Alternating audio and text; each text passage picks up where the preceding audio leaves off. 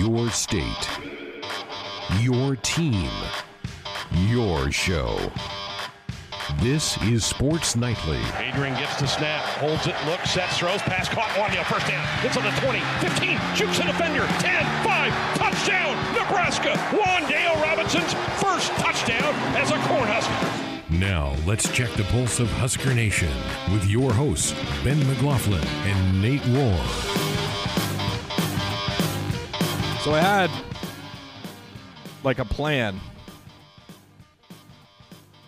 of how I wanted to start the show tonight, but that has just completely evaporated in the last 30 seconds. Wow. Welcome to the show tonight. We've got a lot to get to, as always, but we're going to take the show in a different direction right out of the chute. As I said, there were some couple of things that we needed to get to and talk about here in this first segment, but Nate Rohr, our own Lane Grindle, has gone viral. Oh, wow. With a tweet that he put out a couple days ago. It now has 2.6 thousand likes, 574 retweets, and as of 30 seconds ago, one of our staff members sent me a screenshot of this tweet that is on CNN, and apparently he's being interviewed by the Washington Post right now. So the tweet says, "What if we all put up our Christmas lights and then we get in the car and drive around and look at them? That seems like a fair social distancing activity." This is the most Lane Grindle tweet I've ever seen. And he's famous now. Like, this is crazy. This is truly, we're starving for things to do. And apparently CNN is as well. And has accessed Lane Grindle's Twitter page to do so. How about that? Yeah, if sitting at the right hand of the Euchre is not enough, Lane Grindle gets the privilege of going viral nationally, at least for a while, as we try to find a way to deal with this horrendous virus situation. And it's a good excuse to get outside. The weather's probably going to be more pleasant, although I understand some severe weather has rolled through Nebraska today. So I don't know if I'd want to be out there on a ladder today, but it's probably a little more hospitable right now as opposed to late November, early December, when most of us are out there shivering and trying to staple the lights to the gutters. So Lane Grindle just trying to spread joy through the hearts of a harried and worried nation. That's all he does. It literally makes me laugh. Like, that is the greatest thing to happen to me today, to see that. How's your bracket holding up, Nate? I haven't lost a game yet. I haven't gotten one wrong either. This is my best first day in years, let me tell you. This is the most frustrating day for me because we should be sitting watching games right now. We should be talking about upsets. We should be talking about how two of our Final Four teams are already gone. Instead, we don't have that, which is truly disappointing. But to make up for that, joining us here in just a little bit, one of the heroes of March Madness from back in 2010, former Husker assistant coach Ali Farokhmanesh, currently an assistant at Colorado State, single-handedly buried the number 1 overall seed Kansas Jayhawks with the infamous three-pointer from the right wing back in 2010. Ali is just a tremendous guy. Liked him a lot. Got to spend some time with him when he was in here in Lincoln. So he's going to join us here in this first hour. And can't wait to talk with him and catch up with him. Also coming up this hour, Conversation with the Cooks. You've all heard about it. And now, for those that have never heard it, you can hear part of it here on Sports Nightly here this evening. Lauren Cook, John Cook sit down, and you can listen in to what these conversations are like. We have a nice tease queued up. The newest edition was announced today. So wherever you listen to podcasts, feel free to pull that up. You get a snippet of it here on Sports Nightly tonight, and also an opportunity for you to go find that podcast and all of the ones that they have done and binge listen with them with all the time on your hands. Coming up in hour number 2, Teddy Greenstein from the Chicago Tribune will stop by in his weekly slot. To me, it's interesting to find out how have other professionals, writing professionals, and, of course, different markets. We're in a much different market than Teddy is in Chicago with the Blackhawks, the White Sox, the Cubs, the Bears, the Bulls. Major sports market in Chicago. How are the people in Chi-Town handling this quarantine, this time? So a unique perspective from Teddy. We've got 7 on 7. making a return tonight. Nate, we got to stay in shape somehow. So the boys have issued 7-on-7. This is going to be a new staple on Thursday nights. We mentioned we got a lot of new stuff coming your way on Sports Nightly over the next foreseeable future, I suppose. 7-on-7 is back on Thursdays in this time slot. So get excited for that. I know the boys have been working hard to keep us in shape there. And a brand new segment to finish out our week of Sports Nightly. Sports Nightly Blix Picks. Get excited about that. So what are we watching? What will we watch? What do we suggest you watch? What do we suggest you not waste your time on? All of it coming your way before we say goodnight tonight. Can't wait to debut that. That will finish out our tremendous week of Sports Nightly here tonight. Of course, we still have one more show, so what's on tap for tomorrow? Cannot wait to do this tomorrow. Greatest Games is back, but bigger and better than ever. So tomorrow, for those that listen on the radio to Sports Nightly, you've heard Greatest Games before. 2004 Miami, that will be the game you hear tomorrow. If you want a more interactive style, join us on Facebook. Find us on Facebook and be able to listen to that broadcast with some that played in that game. Yes, Jeremiah Searles will host the show. He was not on that team that year, but talk to Kenny Bell, talk to Amir Abdullah, talk to former captain Josh Mitchell. They'll all be there to chat with you on Facebook tomorrow while you listen to that game. So make sure you check that out tomorrow. Chance to introduce yourself, get to know, talk, get inside the mind of all these former Huskers. It's going to be awesome. That's tomorrow night on Sports Nightly. So saving the best for last here on the week of the show. So that's what's on tap here tonight. Switching gears now, welcome on the first guest of the program, Ali Farokhmanesh, former Husker assistant coach, current assistant coach at Colorado State. Ali, been a long time, man. Thanks so much for jumping on with us. Hope everybody's doing well. Good to hear from you, man. Thanks for joining us tonight. Yeah, thanks, Ben. Thanks for having me on. No, I'm doing well. Besides cooped up in the house, but it's good for some family time too. But we're doing well. No doubt, and I know for you coaches, it's a grind during the season, and this is probably a little strange for you being at home this much and spending time with your wife and your son. This is probably it's crazy time for you with so much time on your hands.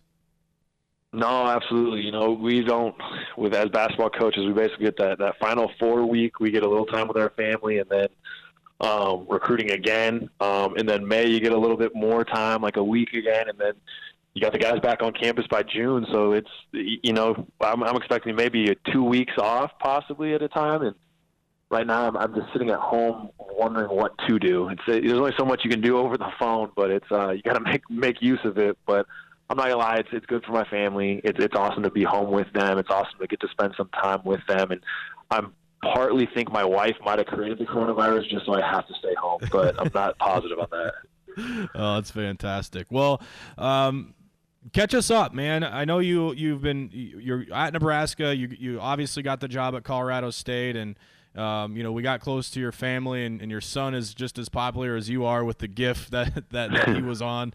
But you're at Colorado State. How have things been going with you and over there in Colorado and with Ram Nation?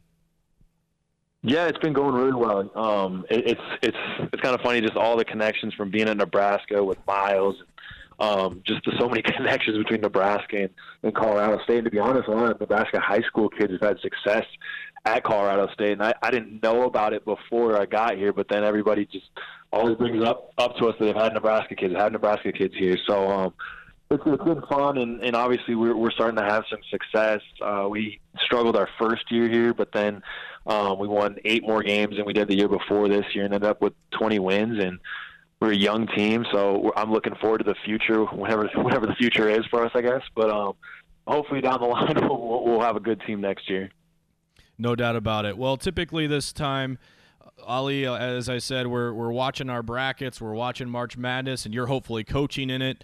Unfortunately, that's not the case this year. Just what's the feeling, from your standpoint, from your team standpoint, that how this ended, and for you personally to just not have the tournament going right now? Yeah, I mean, it's awful. I mean, I don't know if there's no other way to put it, really. It does. It stinks for these kids that had the opportunity to be going to the tournament, or some of these other guys that were fighting to make the tournament or they're on the bubble. You work not just this year, not just the last 4 months of this season, you work your whole career, and since you were a little kid, probably dreaming of these moments. At least I did. And to kind of have that taken from you and at nobody's fault at all, really. I think that's the hardest thing to deal with is you always want to put blame on something, and you really can't, because I think everyone had to take the necessary measures to be in the situation we're in right now. But it's you feel for these kids, and you feel for the seniors, and honestly feel for everybody, because the seniors, this was the last opportunity, but you even feel for those younger guys, because you realize as your career moves on how hard it is to make any postseason tournament, much less the NCAA tournament. And so you really feel for those guys that a lot of things have to go right to win at that level.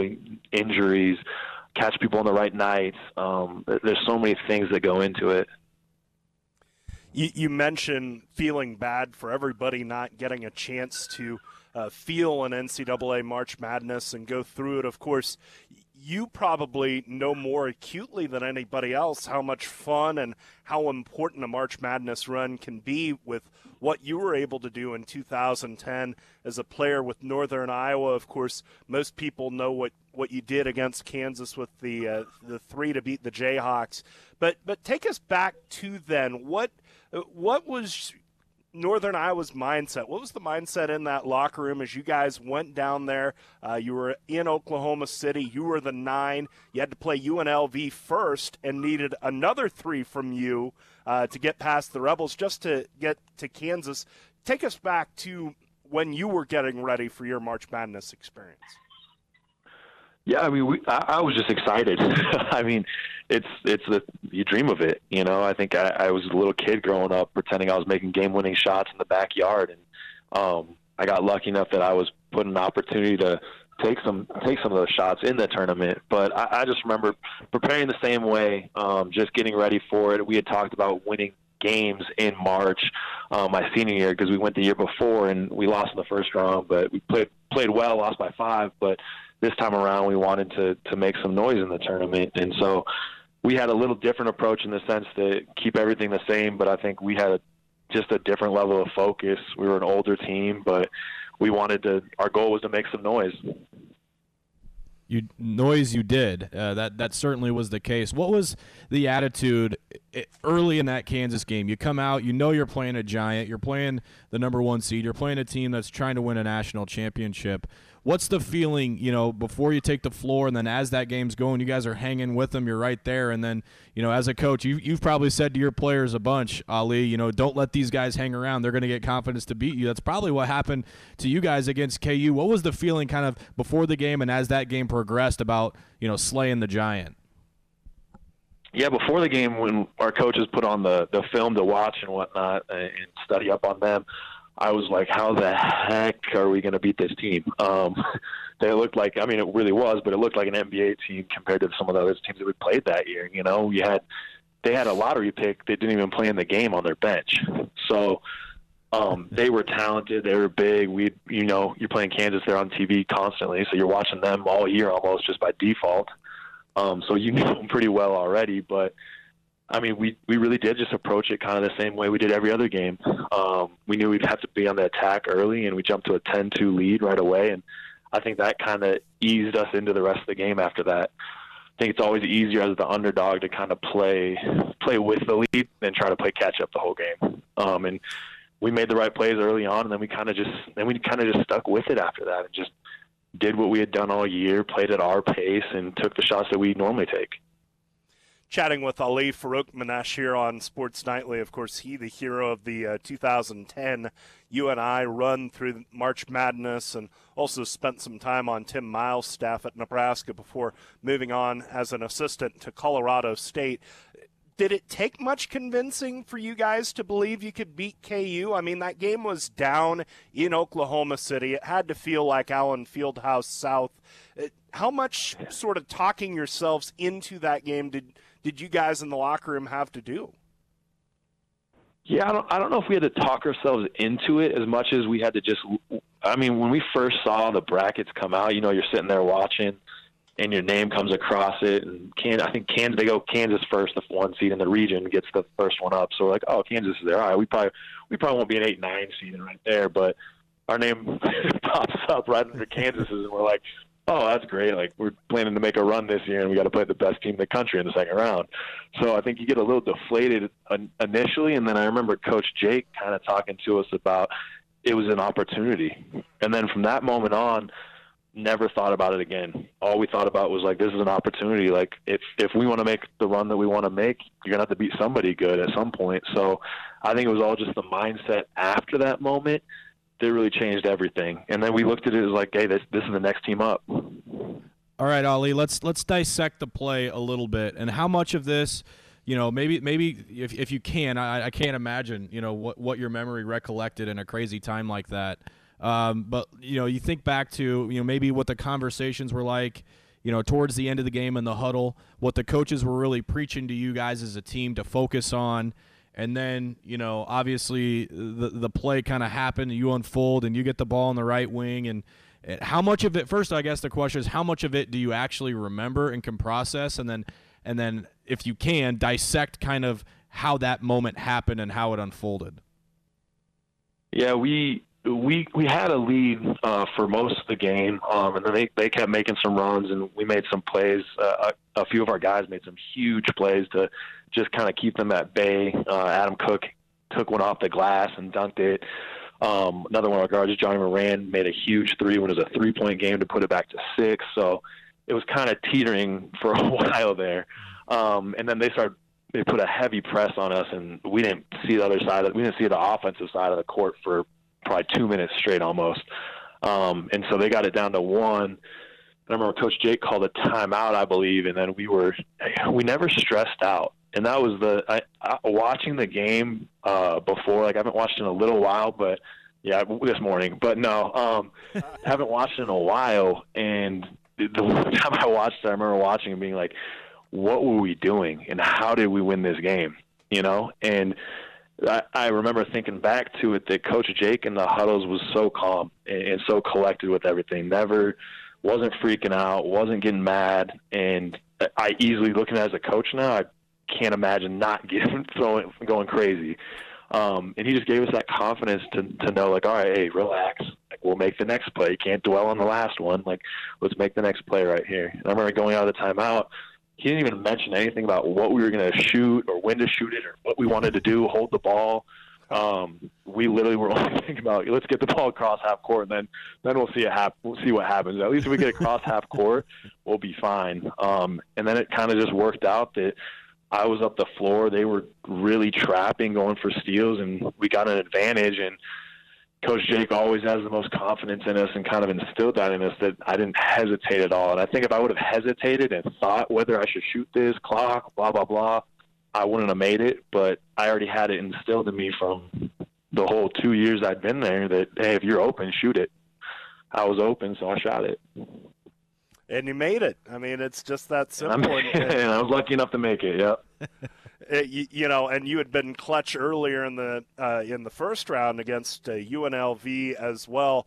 Once you hit that shot, I mean, do you remember what you did next? When does the tape kind of start rolling again for you in your head as to what happened once that thing went through the net?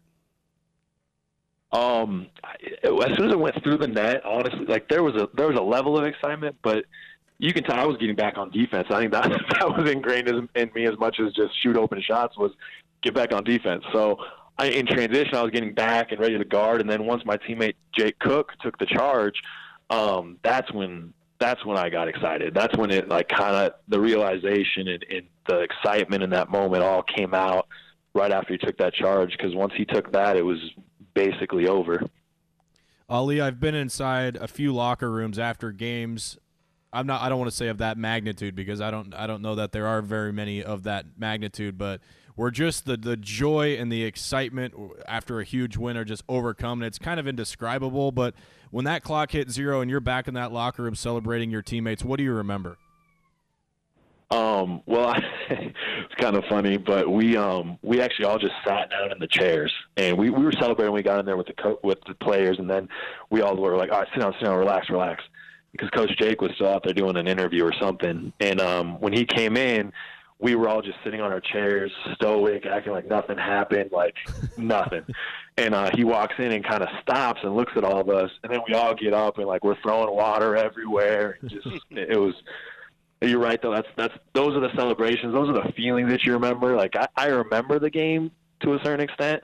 Now I sound really old because it was 10 years ago now. But what I remember the most is just that feeling when Jake Cook took to the charge. The feeling when we're all hugging and celebrating at the end of the game, and the feelings in the locker room. Those are the ones that I remember more so than this play or that play. I remember those feelings of what it felt like when we won, when those plays were made, and then celebrating with my teammates. Ollie, how often do you talk about that run? I mean, obviously you're talking about it now, and I'm sure in March it comes up once a day, twice a day, a few times a day. But how often does it come up, or even when you're out recruiting a kid now for Colorado State, and you introduce yourself to a club coach or a parent, how often do they link it right back to, oh, yeah, you're the guy that hit all them shots for UNI 10 years ago? Yeah, there's not too many Ali Farokhmaneshes in college basketball, so it's it gets linked pretty quick. But it's fun too. Like some of my players or guys on our team or guys that I'm recruiting, they have no idea right away. They're just another coach. But then after like a week or so, or somebody else will bring it up to them, their AAU coach or high school coach, or somebody else will have to kind of initiate that, and then they'll send me a text and be like, you didn't tell me this. You know what I mean? So it's fun, and I love it when it gets brought up, just because it brings back great memories. Obviously, it's something I worked hard for my entire life, and it brings back memories of my teammates and those games, and all those feelings kind of come rushing back for a little bit. Ali, I am recalling a few times on Hoops road trips where guys on the staff, maybe the older guys, giving you a hard time about it. Pat Norris, I know, loved ribbing you about it, but I'm sure you still get. I mean, it's not something to tease you about, but it's something to, how much that thing actually blew up. You probably didn't understand it, at the time, how big of a play in the history of the tournament that was. But when you get maybe the older crowd that can have some fun with it too. What's the typical comeback that you have for, guys, and Pat Norris is the perfect example. Anybody that knows Pat Norris and knows his personality, it's just what's the comeback to people that kind of have a smart aleck remark for you, or, something that were to happen to say, oh, sorry, I didn't hit a NCAA tournament shot to beat Kansas. Yeah, I get that quite a bit. I mean, Teddy Owens is probably the biggest culprit of that. Yeah.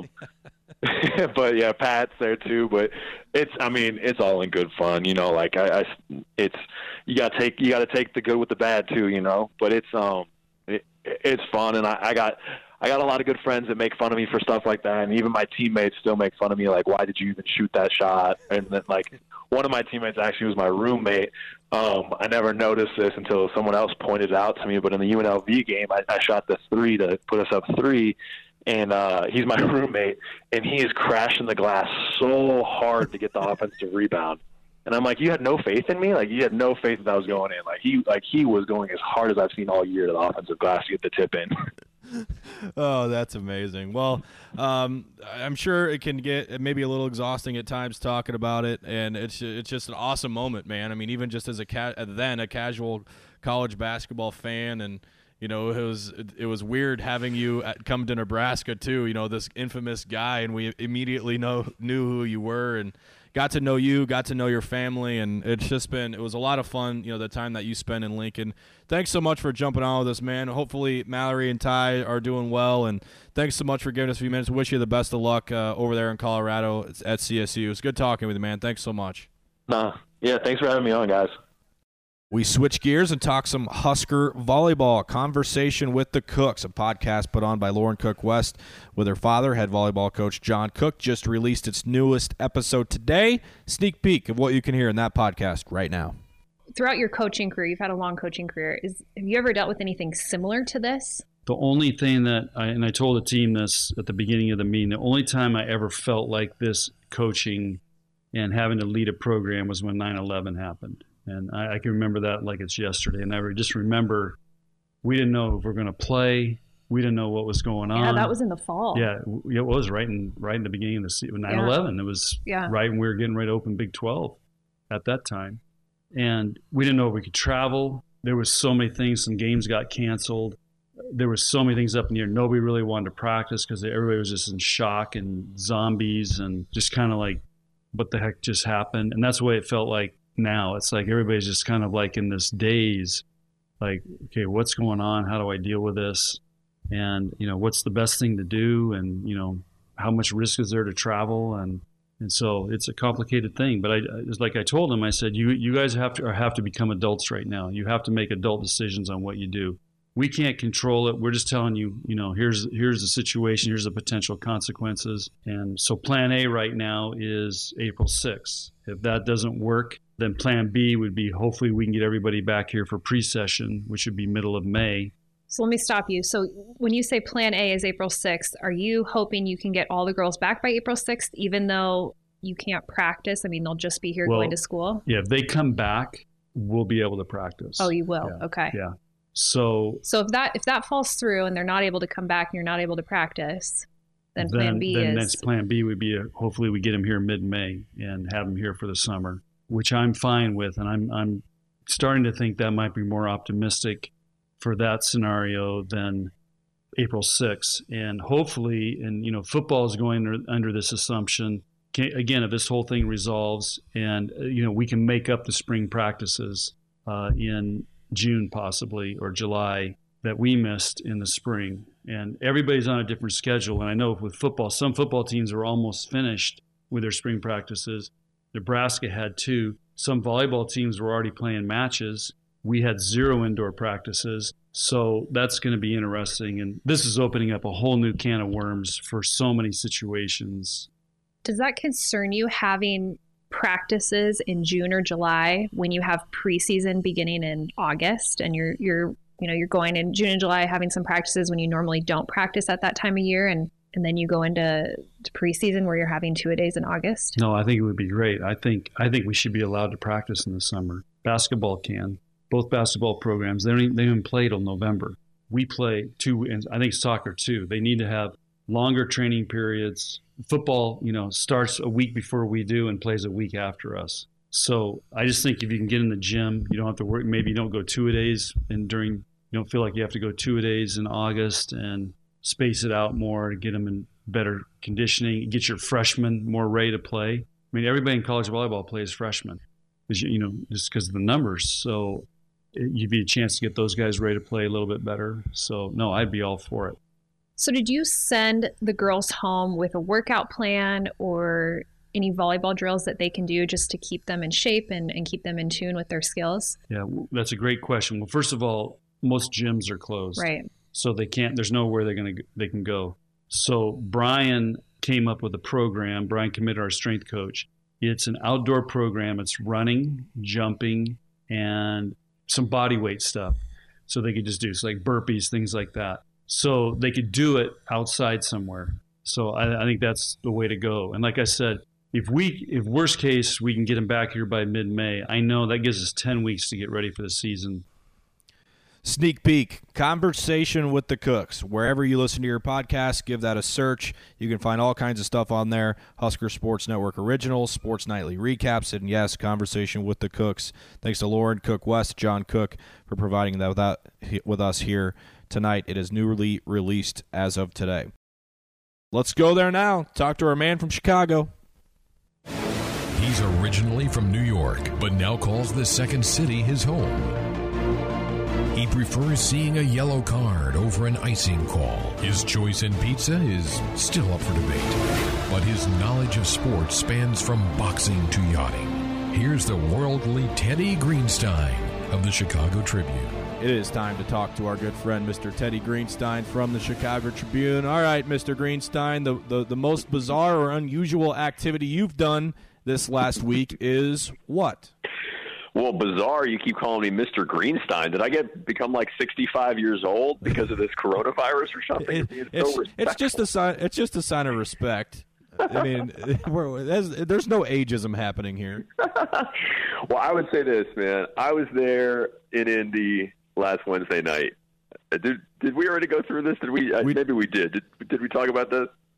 You talked about a little bit about it with Greg, but I was not present for the conversation. Okay. So, I mean, you can proceed. That was certainly the strangest Corona-related thing in my life. You know, tomorrow's going to be a little strange. They're having me guest co-host on one of the two all-sports stations out here, the one called The Score. So it's in a building downtown where somebody did test positive for the coronavirus. So, you know, I had to kind of tell her about a few precautions that the station is taking, probably some of the same ones you are. Like, that station is no longer doing what they call transitions, where they, you know, used to have all 4 people in the studio at the same time, the 2 from the previous show and the 2 from the current show. And it's going to be weird, man. I mean, one of the strange things about Chicago is actually the other day it was beautiful here. So I went up to a country club where they have paddle tennis. We figured paddle tennis, an outdoor activity, was pretty safe. It usually takes an hour. In this case, it took about 30 minutes. So there's less traffic. I'm waking up every day at like 8:15 or 8:30. It's back to the wake-up times of like as if I didn't have kids, even though my daughters are 11 and 8, and, you know, we're doing the homeschooling thing, trying to survive with that. So just the weirdest time, man. I keep telling my kids, you're alive for the weirdest time in the history of America. I don't know what it was like during the Salem witch trials, but I bet this is stranger. Yeah, I mean, and even just the one thing that I'm gathering, Teddy, interviewing people during this time from different aspects, right? Whether it be coaches, players, and in this case, other media types. To me, it's all dependent. Like, my situation right here is different than you as a sports writer in a major sports market in Chicago. So what has it been like just with your profession, and then obviously, you know, the craze for Bulls, Blackhawks, Cubs, White Sox, Bears, you know, having all of it right there when people are completely unplugged of it? Absolutely. Well, one strange thing, you know, my editor called me the other day and she said, hey, you're going to see your name on a company-wide email in terms of they're looking for people to potentially write obits. And I was like, oh. And for people or listeners who don't exactly know what that means, obits is short for obituaries. So I was like, wow, okay, that's, you know, that's something right there when you think about it. But generally speaking, like in terms of, for me, I actually relish the opportunity to try to come up with really cool, interesting story ideas that are not dependent on sports, you know, on live sports. So, I mean, this week it's been the 3-year anniversary of Northwestern's tournament run. Mm-hmm. I wrote a column about DePaul basketball, which is, you know, how they are still living in an alternate reality where Dave Leto, they're working on an extension for him after he had just another horrendous season where the Blue Demons started 9-0 and then ended up last in the Big East. I'm working on a story about this company called Cameo, which is actually based in Chicago, where you can find your favorite celebrity, and it's usually between like $5 and, you know, up to $1,000, and they will do like a video shout out. So they'll, you know, cheer people up or say happy birthday, or so the crux of the story is, you know, which Chicago celebrity, sports figure, personality is worth the investment if you're trying to cheer yourself up or a friend. I'm looking at a story about Tim Doyle, who's a broadcaster who lost a couple gigs for being really outspoken and now has carved out a niche talking about sports gambling. So there's really a lot of stuff. You know, one thing I might do, we were doing these segments when I was still doing the 18 holes with column, right? Yeah, for sure. Yeah. So, you know, I used to call that journalism's greatest scam, where I'd play golf with, you know, celebrities and sports figures.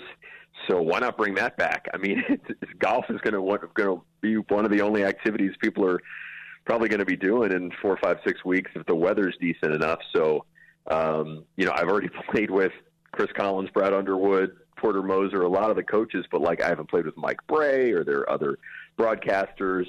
So I'm going to try to, you know, breathe life into that column again, because as you know, when you play golf with somebody, you learn a lot about them, a lot about their personalities. So we're going to be without live sports for a long time, I'm sure, but I will really be trying to write interesting stuff nonetheless. Really, the only thing people learn when they play golf with me is maybe they'll learn a few new words. That's pretty much it. I mean, I don't really get too personal in there because, I'm usually so mad I don't want to talk about it. That's good. Well, Fred Hoiberg, he's fun to play with. He's got a lot of game. I saw him play in a Pro-Am before the BMW Championship. And, he's a typical guy. A lot of these coaches, when they're in season, they're just, so intense and they're so consumed with basketball. It's all they think about. But if you can get a guy like Fred Hoiberg for 4.5 hours in June or July when they're a little relaxed, maybe having a couple beers, then you can really learn a lot about them. I played golf with Fred Hoiberg's one of his twin boys in Italy, and that's the last time I'll ever play with a Hoiberg on a golf course because I've never been so embarrassed in my life. Was it Jack? It was Sam. Sam, how good is Sam? No, it was Charlie. It was Charlie. Charlie. Oh, okay, yeah. Sam actually wasn't feeling well, so yeah, Charlie came with. But yeah, it was a disaster to say the least. Not for him, but for the rest of us. Well, you mentioned a little bit about what you were working on. I'm curious to know what the feeling is right now for you, not having March Madness. Usually today we're talking about how our brackets are in the trash, and I did see your column about Northwestern hoops and how they beat Vanderbilt and, kind of where Northwestern's current situation is just a few short years ago, a bad call away from maybe coming back to beat Gonzaga. But what's the feeling for you right now, having written that column and doing some reflecting? And we did some reflecting earlier on the show. We had good buddy Ali Farouk-Manesh, who hit the big shot against Kansas in 2010, who was an assistant coach here. But it's we go to all these avenues, and it's just weird not having the tournament here with us. It's weird. It's so sad. I always say my favorite calendar flip of the year is when you go from February to March. It just, first of all, it just sounds like March 1st is going to be so much warmer than February 28th. And then you just think about what's ahead. You think, so for me, I mean, it starts with covering the Big Ten tournament, which is a joyous experience because the seating is so good. You're right there courtside. And the locker rooms are open, so you can get all your questions answered and actually have conversations with guys instead of just, asking them stuff at the podium. So that sucks. And then, I haven't had to cover the tournament, I don't think, since 2017, because in the Chicago area, we've pretty much only had one team. It's either been 0 or 1. Like, DePaul hasn't made it in forever. Northwestern with the one time. Illinois was going to make it this year. I think that was going to be the first time since 13. Loyola had it once. So we haven't needed multiple reporters, which is kind of good news because I usually go to Vegas during the tournament and just consume it. So I'm more of a fan. What I was going to do today was I was going to go to this Rivers Sportsbook. So a sportsbook finally opened in the Chicago area like 2 weeks ago. The ultimate bad timing awards. So today would have been a day to maybe spend some Tribune money, play some bets, throw down some parlays, and talk to the people there about the joy of, bringing Vegas to Chicago. But it's so rough. I mean, right, for all of us who are huge college sports fans, the 10 days of the tournament, the 10 actual playing days are probably the best, and then it blends right into my favorite week of the year, which is the Masters. So, yeah, this is a tough time for guys like you and me. Yeah, and I was going to go there next. That's one avenue that we haven't really talked much about on this show is the golf world. And, the Masters was willing to break rules. Stuff was serious. Yes. That just doesn't happen. We even tried to get Teddy Greenstein to talk on a cell phone once down there. That didn't go particularly well. But, what's kind of the attitude right now of the PGA and USGA and just kind of the attitude of what golf is, because it is a different sport than, the close contact, body contact type sports. Yeah, I think there's just hope that the majors will get played at some point in 2020. I would doubt it's going to happen for all four. Plus, this is a Ryder Cup year, as you know. But I was emailing with somebody who's kind of in the know today who predicted that all four would take place. Now, obviously, the PGA Championship, which is moved up to May and was going to be played in San Francisco, and that's not happening certainly in May. June, we were going to see the U.S. Open at Winged Foot, and that is a coronavirus hotspot. So, we're still 2.5, 3 months from that, but I can't envision that taking place. The Ryder Cup is in Wisconsin in September. There were rumors the other day that it was going to be pushed to 2021. And when I heard that, I was like, oh my God, if they're already moving events in September off the calendar, then somebody thinks this is really even more serious than most of us believe. But that apparently was just a bad rumor. So, you'd like to think that some of these golf tournaments could go on. If you can do some without crowds, it's still really good programming. Like if you could have, a tournament in let's say in May with the top players. I mean, just from a standpoint of, to entertain the public and sports fans. And I can't imagine it would just be that dangerous if you don't have fans there watching. If it's just players, caddies, and media members there. But, obviously it's not something we're really debating at this moment. I think we just have to see how bad the numbers get in the next 2, 3, 4, 5, 6 weeks and get advice from the professionals. And hopefully at that point, there'll be a glimmer of hope. It sounds like the earliest the NBA is talking about is mid to late May, mid-May, early June. So that says something right there. I just keep hoping that because golf is an outdoor sport, maybe it's going to be, more prone to get going sooner. Yeah, let's hope so. I mean, the sooner we get to normalcy, the better. But obviously, proper precautions need to be taken. Teddy Greenstein from the Chicago Tribune. Teddy, thanks for catching up with us, man. Killing some time and hopefully staying busy and teaching the daughters a thing or two in the classroom. I know there's a lot of wisdom up there in that dome of yours, and it's probably a process to get them to soak some of that in. So hope that's going well. Do some of that, show them some sports movies, and show them some non-sports movies. I think we're going to fire up Life of Pi tonight. Okay. Did you see that one? Solid, yeah. That was up for Best Picture a few years ago. Yeah. Exactly. So, man, we're at least we have these days, if it had to happen sometime, we're at least living in the age of Prime, Netflix, Hulu, ESPN+, no shortage of stuff to watch. So at least we got that going for us. You got it. Teddy, thanks so much for hopping on with us, man. Stay safe. Enjoyed it, man. You too. What we haven't done each and every Thursday night, but we'll start as of right now. It's one of our old favorites, back by popular demand, 7-on-7. It's summer. The Huskers are sharpening their skills with 7-on-7 drills. We're keeping Greg and Ben in shape during the offseason with some 7-on-7 of our own. 7 topics. A 7-nation army couldn't hold me back. From sports. For Manning, 7 touchdown passes. To pop culture. I never joke about my work, 007. It's time to go 7-on-7 on Sports Nightly. Well, this is weird. First of all, hey, hi Josh. guys. I haven't been here since yesterday, so welcoming myself to the show. Welcome back, Josh. From my house, which is weird. This is the first time I've ever done this, so good stuff. How's it feel? It feels weird. Is the baby being thing quiet? Feels weird. Yeah, he's being quiet right now. He wasn't earlier, but right now he's good. So, I love it. So far, so good. Oh, boy.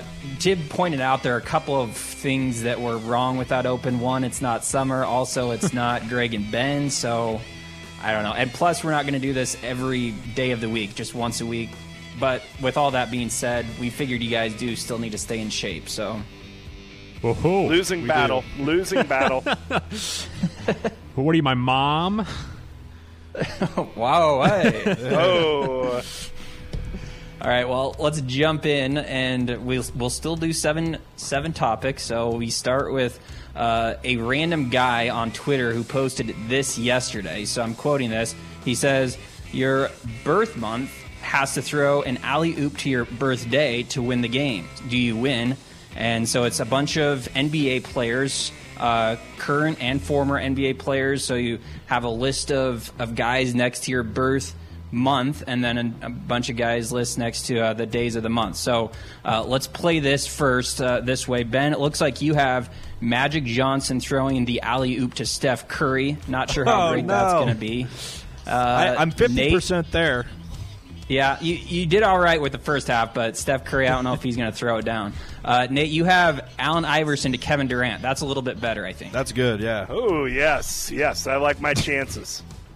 Not bad. Tim, you also have Allen Iverson. You're throwing this one to Muggsy Bogues. I mean, Muggsy Bogues has pops, but I don't know if he's going to get up there. I don't know if that's going to work. I think I probably have as good a chance as Muggsy to try and slam that thing, but we'll see. Yeah, and I think mine might be the worst. I have Dwayne Wade throwing it to Isaiah Thomas. Oh, no. I just sent you guys the list. What combination do you think would you actually want? Not going off your birthday, but which combination do you think is actually the best if you needed to win an NBA game? Give me my first half. Give me Magic Johnson to Zion Williamson. Give me that. Not bad. I love that. I'll go Steve Nash throwing it and MJ putting it down. Yep. Yeah, I feel pretty good about that. Steve Nash is pretty legit passer, and Michael speaks for himself. Greatest there ever was. I like it. There you go. All right, Tim, shall we? Number 2, Simba is a dog from Florida. He's a Canary Mastiff who went missing over 2 months ago. However, a woman named Chris Gibson noticed Simba and was able to give him a snack and take him to an animal clinic and identified him because he had a microchip. The catch, Gibson lives in Michigan, which is over 1,400 miles away from Florida. In case you have a map handy. So with that in mind, what's the furthest distance you could travel on foot with no one knowing where you are? Like before I just collapsed, or before, how far can I get before someone's like, hey, where's Ben? just leave your front yard and like, oh no, Ben's loose. I just felt like running. Yeah, I mean, I don't know. It's a puzzle. I mean, 1,400 miles is quite a distance. Yeah, I'm not sure how make Simba... it 1,400 miles on foot without stopping, without any money in your pocket?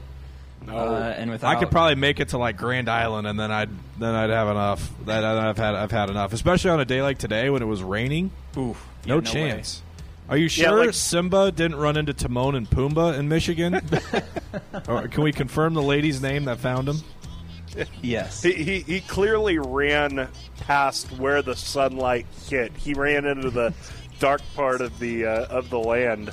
I would say I don't know that I could make it out of Douglas County. So if I started walking from my house, about the Douglas Sarpy line, I'd tap myself out. That would be enough for me. Yeah. The other thing we have to oh, sorry, Josh. The other thing to consider I was going to say I don't blame him for putting on, or you have running shoes on? Do you have comfy socks on? Do you have the appropriate clothing on? I don't know. What were you going to say, Josh? I was going to say I don't blame him for leaving Florida at all, but why did he go to Michigan? There's a lot of other places that he could have headed. Well, and imagine a dog too. Is he taking the interstate? Hitching rides, literally hitchhiking backwoods all the way to Michigan. I mean, at some point, somebody had to have driven by, walked by. I don't know. That's how long did it take a dog to go from Florida to Michigan? That's my question. Could have probably taken a couple months. He had been missing over 2 months. Yeah. So I think that's about right. I'm just surprised that nobody else had seen him and been able to get him to come into him. So I don't know. It's weird. Definitely. All right, let's move on to topic number 3 here, and this one comes from Australia, where a man named Joseph Corberell set the world record for the longest time spent submerged in ice, and the time 2 hours, 8 minutes, and 47 seconds. And he set the world record by quite a bit. It was the previous world record was under 2 hours, so he went well over that. So the question to you guys is, how long would you guys last submerged in ice? Not long. Ice baths were torture for me. Not 2 hours. Not 2 hours at all. I mean, maybe 2 minutes. That's probably all I could get. Body fully submerged, so my head's underwater and everything. No, not your head. Everything up to your shoulders. Ugh, yeah. Still not ideal. Nope. Yeah, I'm saying maybe 2 minutes. I think I could get 2 minutes, but man, oh man, I wouldn't like a second of it. I mean, talk about a world record no one would want to have. It's like, congratulations, you probably gave yourself hypothermia. Like, I don't. Yeah, what if we changed it up and said that money's on the line here? Like, if we put, you start throwing out there maybe a couple $1,000 if you stay in for 5 minutes and. Well, is there permanent medical damage you can get from being submerged in ice that long? I mean, I feel like I'm sure your blood would start to freeze at a certain point. I'm guessing. You gotta have I'm sure it's not healthy. No. Yeah. I think like 5 minutes with money on the line, maybe. And even then, there'd have to be a pretty good sum on the line. Yeah, man. Yeah. I don't know. Well, tough deal there. Yeah. Different breed. Yeah. Moving right along to number 4, a New Mexico woman stole a car last week, and when confronted by police officers, she claimed to be Beyonce. Fingerprints, though, proved otherwise. That begs the question, what celebrity do you think a police officer would believe if you claim to be them? Assuming they don't want to check ID. Not a celebrity, but that Purdue basketball player. Yep. is my doppelganger, I guess. No doubt. Boudreaux or whatever. So I don't really look like any other celebrity. Yeah, I'm kind of struggling here too. I mean, it would have to be a bigger guy, blonde. I don't think I could sell Eric Stone Street. That might be. I don't think you're too far off shot. there. No, I think you could. I feel like that would be my best shot right there. Eric Stone Street off Modern Family, and happily minority owner of the Kansas City Royals. Yes, so there you have it. If I still had curly hair, I think I could do John C. Reilly. I think that's my. Yeah, perfect. You're not far off there. There you go. That's about it. Love it. All right, we switch gears here and we go to a topic that comes late last month when an 8-foot-long beehive was found in the ceiling of an apartment in Richmond, Virginia. Animal control removed the beehive and said there was 80 to 100 pounds of honey produced from it, although only 15 to 20 pounds of that was able to be salvaged. So what's the strangest thing that you've ever found left from a previous owner or tenant of a place of residence, apartment or house or whatever? Man, that's a great question. Ben, I have one. We found a Christmas tree in the apartment that we lived in. That's right. We kept it. We kept it. You just as well. And even after we moved out of that apartment, I kept it for a couple of years after that. I don't still have it. Or no, actually, we might still have it. I don't know. I don't think so, but I forgot about that. We kept it. Yeah. Man. All right. The last place that I lived at before moving up here to Omaha, in the garage, there was just a random sink. So that would probably be it. But if we expand this to hotel rooms stayed in, there you go. Can we do that? Can I get a ruling from the commission? Absolutely. Okay. So I think it was our first trip to Purdue with football. And so we check into our hotel, and it was the same place we stayed at, the converted old Holodome with the pool in the middle and all that stuff. And I get into our room, and I close the bathroom door to see a woman's bathing suit hanging back there, just in case I needed one, I suppose. So, there you go. Perfect. I remember that, too. I remember that happening. Man, that's so funny. The Christmas tree. I forgot all about that. Good grief. Good stuff. Oh, man. Okay. All right, number 6. According to a tweet from ESPN's Adam Schefter this morning, quote, well, should I do the voice? Since word surfaced that... I can't do it, right? What was the Caliendo one? Since word surfaced that Tom Brady's expected to land in Tampa... Hold on, I'm starting to tear up a little bit. An unexpected high number of players have reached out to the Buccaneers to let them know they want to join the former Patriots QB there. So, if you could play with any current professional player in any league, who would it be? Me personally? You personally. Kemba Walker. Wow. He's not going to call you back, Ben. Yes, he is. Oh, yes, he is. We had the question earlier, how far would you walk? I would walk to Boston to hang out with Kemba Walker. You and Simba the Mastiff just plodding along. Okay, let's be honest. He would be freaked out if he knew how much I loved him. Like, explain to me this. I know you're obsessed with Kemba, but explain to me where this came from. It's just like so random. I don't understand. So, like, growing up, I was a big UConn Huskies basketball fan. Oh, yikes! And it really Kemba, a little bit the Shabazz Napier, but it kind of stopped when I got to Nebraska. It kind of stopped after high school. But Kemba was really the last. Kemba's class was really the last batch that I really loved. And he's just a freaking baller, Tim. All right, well, there you have it. It's kind of like you and Colton Wong. You just can't explain it. I can explain it.